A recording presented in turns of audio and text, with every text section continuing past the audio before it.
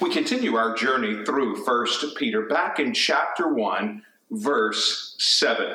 So that the proof of your faith, being more precious than gold which is perishable, even though tested by fire, may be found to result in praise and glory and honor at the revelation of Jesus Christ. As we said in our last session, a tested faith becomes a trusted faith. When our faith is tested by the trials of life, and remember the word trials comes from the Greek word pyrosmos. It's where we get our English equivalent, pyrotechnics, pyromania. So it has to do with fire.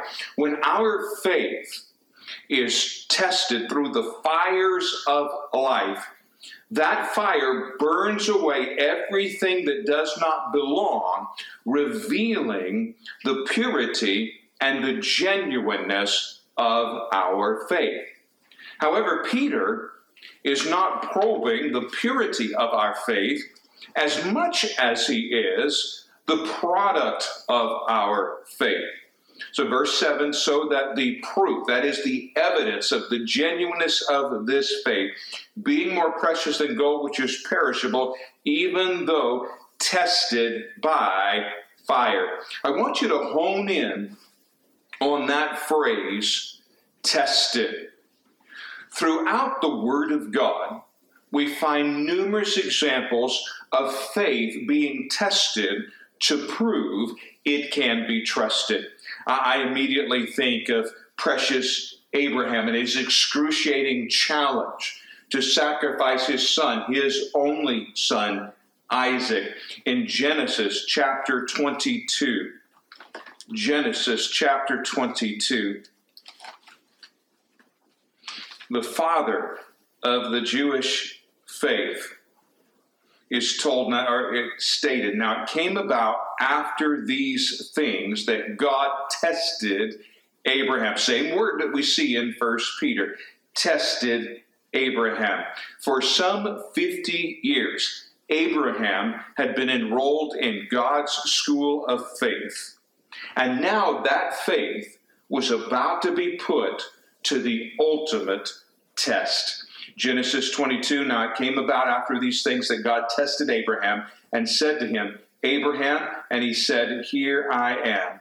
He said, take now your son, your only son, whom you love, Isaac, and go to the land of Moriah and offer him there as a burnt offering on one of the mountains of which I will tell you. God had promised Abraham that he would be the father of many nations. However, as Abraham and his wife Sarah began to increase in years, that faith became seriously tested. Well, how can God make me the father of many nations when I'm getting older and older and my wife cannot have a child? Finally, in his 90s, Abraham decided he was going to help God out. And so he slept with Sarah's handmaid Hagar. And the result of that illicit union was a young man named Ishmael.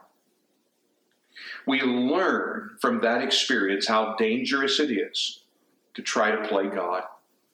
Because Ishmael became the father of the Muslim nation. And all of the hostility and the turmoil between the Jews and the Muslims now is a result of Abraham trying to play God back in Genesis. However, God was true to his promise. Sarah became pregnant. When she was told by the angel that she was pregnant with a child, she laughed.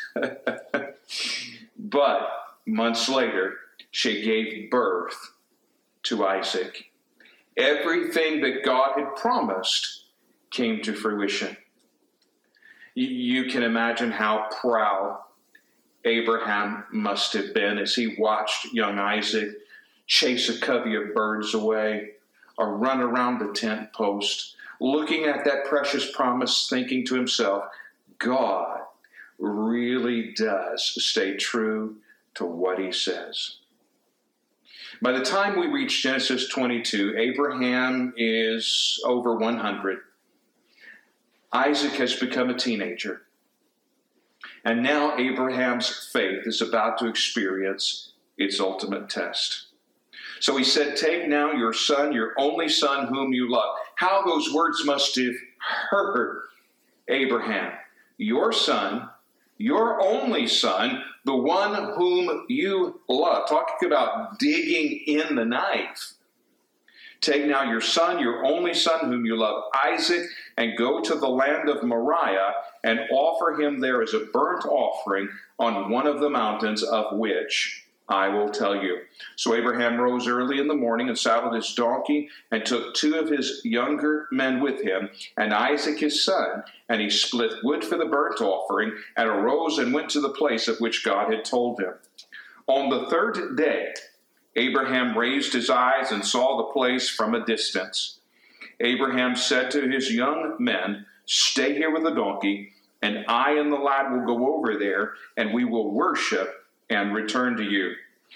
Abraham took the wood of the burnt offering and laid it on Isaac his son, and he took in his hand the fire and the knife, so the 2 of them walked on together. Isaac spoke to Abraham his father and said, my father? And he said, here I am, my son. And he said, behold, the fire and the wood, but where is the lamb for the burnt offering? Abraham said, God will provide for himself the lamb for the burnt offering, my son. So the 2 of them walked on together. So they reached the top of the mountain. Abraham is about to make this ultimate sacrifice, the sacrifice of his only son. Isaac was bound, which tells us a great deal about Isaac's obedience, because it could have very easily overpowered his father Abraham. Then they came to the place of which God had told him, and Abraham built the altar there and arranged the wood and found his son Isaac and laid him on the altar on top of the wood. Abraham stretched out his hand and took the knife to slay his son. But the angel of the Lord called to him from heaven and said, Abraham, Abraham. And he said, here I am. He said, do not stretch out your hand against the lad and do nothing to him. For now I know that you fear God, since you have not withheld your son, your only son, from me. Abraham's faith was tested. But in the testing of that faith, it became evident that for Abraham it was a faith that could be trusted.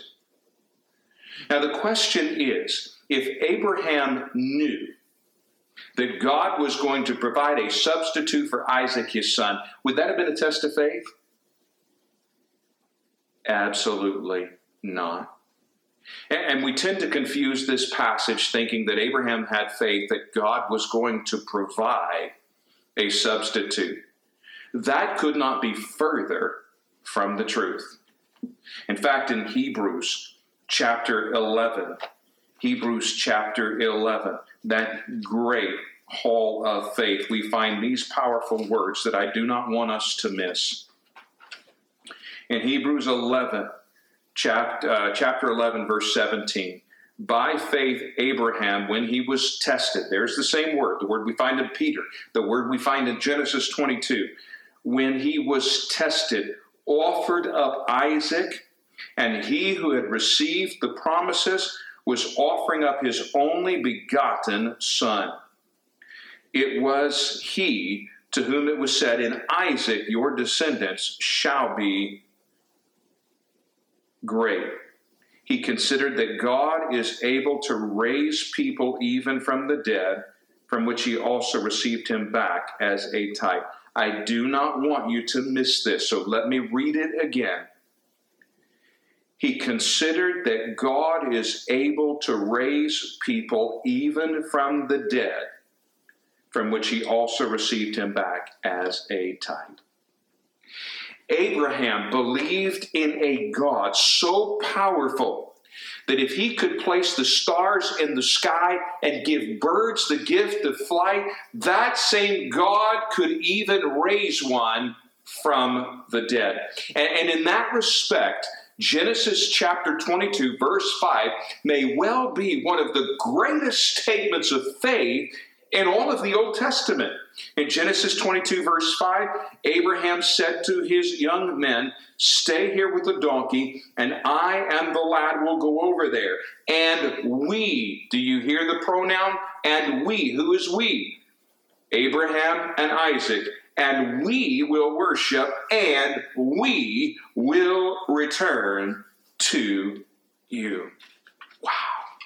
If Abraham believed that God was going to offer a substitute for his son, this Genesis 22 is not any kind of test at all. But he was willing to offer his son, knowing that his God could even bring Isaac back from the dead. The test of his faith proved, revealed, made evident the trustworthiness of his faith. Or in Deuteronomy chapter 8, "All the commandments that I am commanding you today, you shall be careful to do, that you may live and multiply and go in and possess the land which the Lord swore to give to your forefathers. You shall remember all the ways which the Lord your God has led you in the wilderness these 40 years, that he might humble you," here's our word, "testing you to know what was in your heart, whether you would keep his commandments or not. He humbled you and let you be hungry and fed you with manna, which you did not know, nor did your fathers know, that he might make you understand that man does not live by bread alone, but man lives by everything that proceeds out of the mouth of God."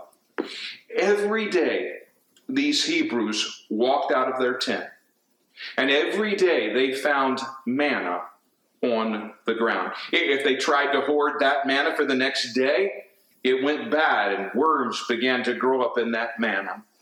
But every day their faith was tested, and every day God delivered.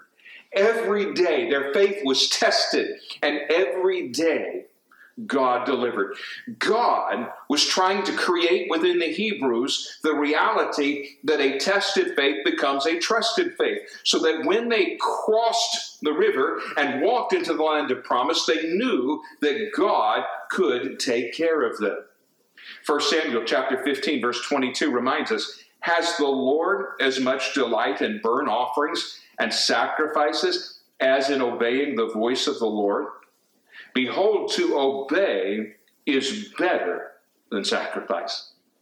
What did God want from Abraham? God wanted faith birthed out of obedience. What did God want from the Hebrews? Faith birthed out of obedience. What does God want from us? You know the answer to that question. He wants our faith birthed out of obedience. So as we obey in the midst of life's storms, our faith tested proves to be a faith that can be trusted. That is what God longs from us, and that is what God longs for us. Back to 1 Peter chapter 1, verse 7. The focus of our study in Peter during this session. "So that the proof, that is the evidence of your faith, being more precious than gold which is perishable."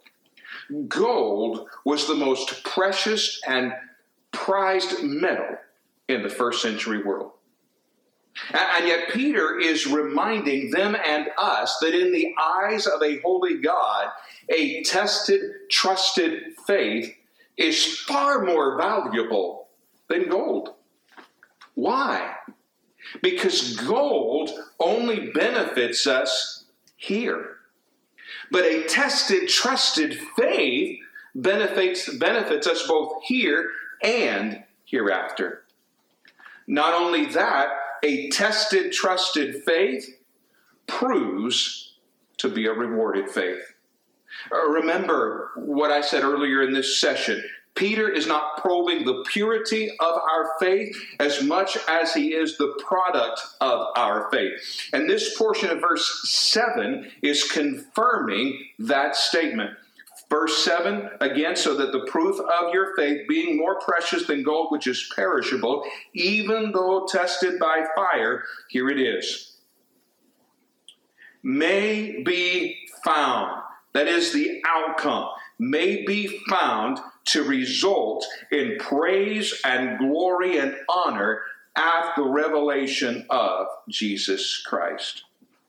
Notice in this passage, Peter's emphasis is not on believers honoring God as much as it is God honoring believers. This is the end result of a tested, trusted faith.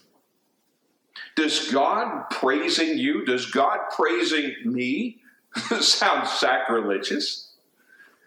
It should not.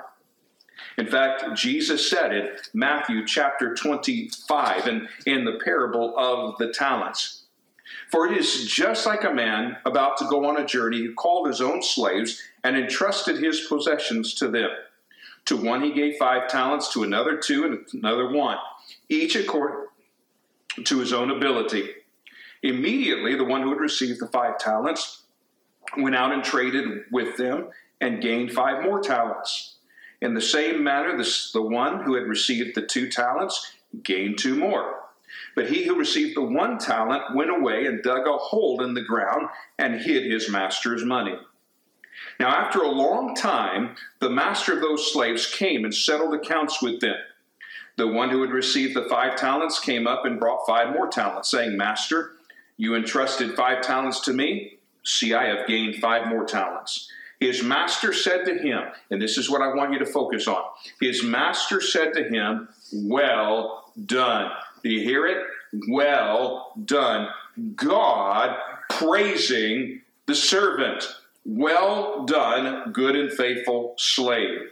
You were faithful in a few things. I will put you in charge of many things. God praising the stewardship of the one who grew the talents. After the parable of the talents, we find the parable of the sheep and the goats. So again, right here in Matthew 25, we pick it up in verse 31. But when the Son of Man comes in his glory and all the angels with him, then he will sit on his glorious throne. All the nations will be gathered before him, and he will separate them from one another as the shepherd separates the sheep from the goats. And he will put the sheep on his right and the goats on the left. Then the king will say to those on his right, here we are, come, you who are blessed. Focus on that word blessed. Back in verse 3, we saw the word blessed be the God and Father of our Lord Jesus Christ. I told you then it was the Greek word eulogizo, from which we get our word eulogy, which means to speak well of. Notice here in Matthew 25, it is the same word blessed. It is God speaking well of the sheep. Blessed of my Father, inherit the kingdom prepared for you from the foundation of the world. So we rejoice in the storms of life, knowing that when our faith is tested and proves that it can be trusted, it makes God smile. Now, I want you to think about this. I got to put my Bible down because I get excited about it. I want you to think about it this way. Every time your faith, every time my faith is tested, and every time we respond to that test in obedience, you can almost imagine the multitudes in heaven hearing the Father say, you see that? That's my child. He did that. She did that. That's my child. Do you see them? Do you see that faith? Now, as we talk about a tested faith becoming a trusted faith, I cannot help but think about Peter himself in Acts chapter 5. Yes, the very same Peter that wrote this precious epistle. In Acts chapter 5,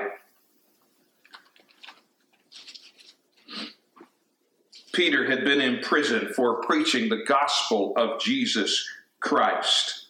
And we find in verse 17 of Acts chapter 5, but the high priest rose up along with all his associates, that is the sect of the Sadducees, and they were filled with jealousy. They laid hands on the apostles and put them in a public jail. But during the night, an angel of the Lord opened the gates of the prison, and taking them out, he said, "Go stand and speak to the people in the temple the whole message of this life." Upon hearing this, they entered into the temple about daybreak and began to teach, the very thing they were imprisoned for doing.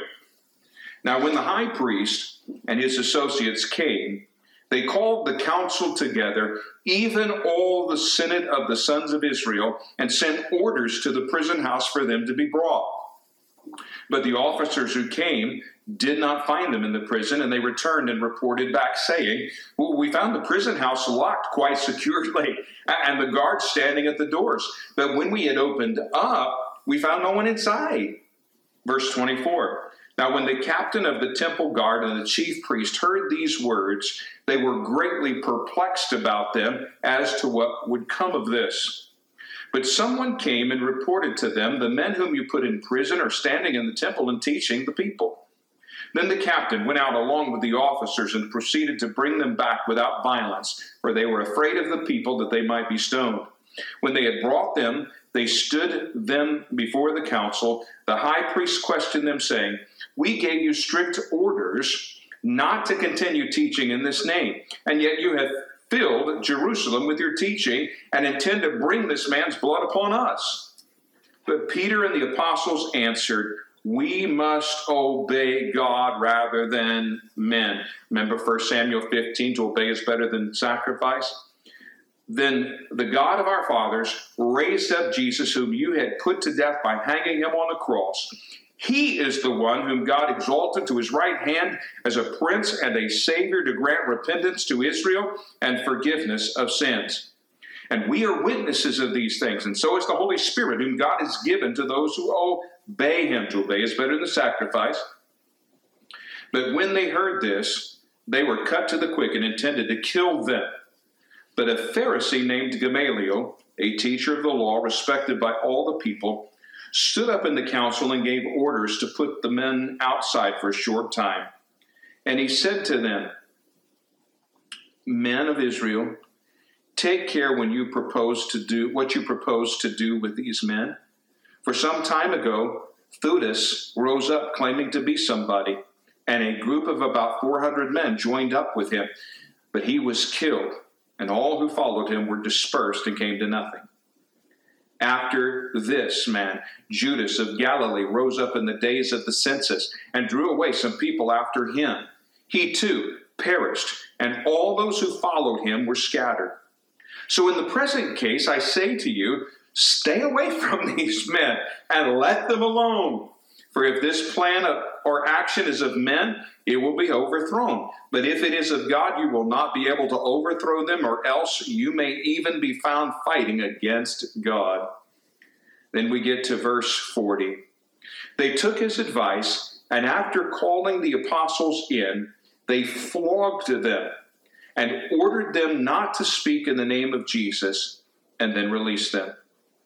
So they went on their way from the presence of the council, rejoicing that they had been considered worthy to suffer shame for his name.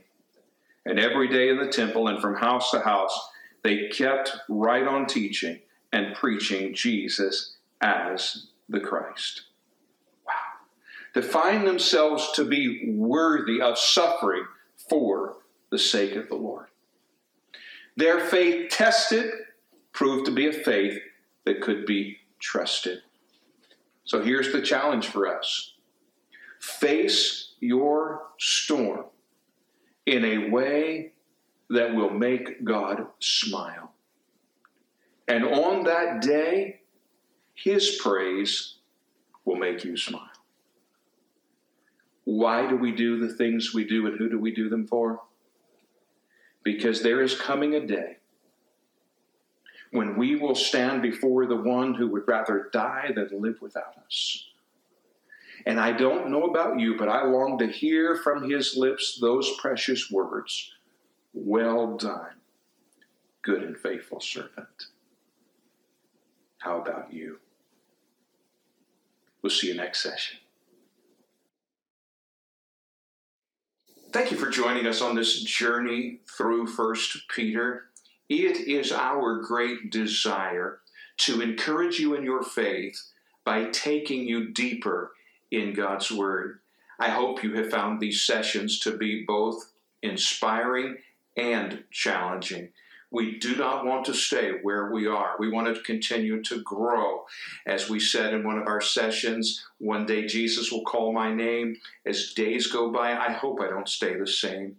I want to get so close to him that it's no big change on that day when Jesus calls my name. We want to help you get closer by growing you in your faith. We so very much appreciate you following us, whether you are following us on YouTube at Word Power Media Ministry, on Instagram at Word Power Media Ministry, or whatever podcast provider you happen to use. Again, Word Power Media Ministry. If you have found these sessions to be encouraging, please tell someone about us. It is a word-of-mouth ministry, and we need your help. We would also love to hear how we have encouraged you. You can reach us at wordpowermm@gmx.com. We would love to hear your encouragement. As I have said before, finding out how we encourage you encourages us. So thanks for joining us.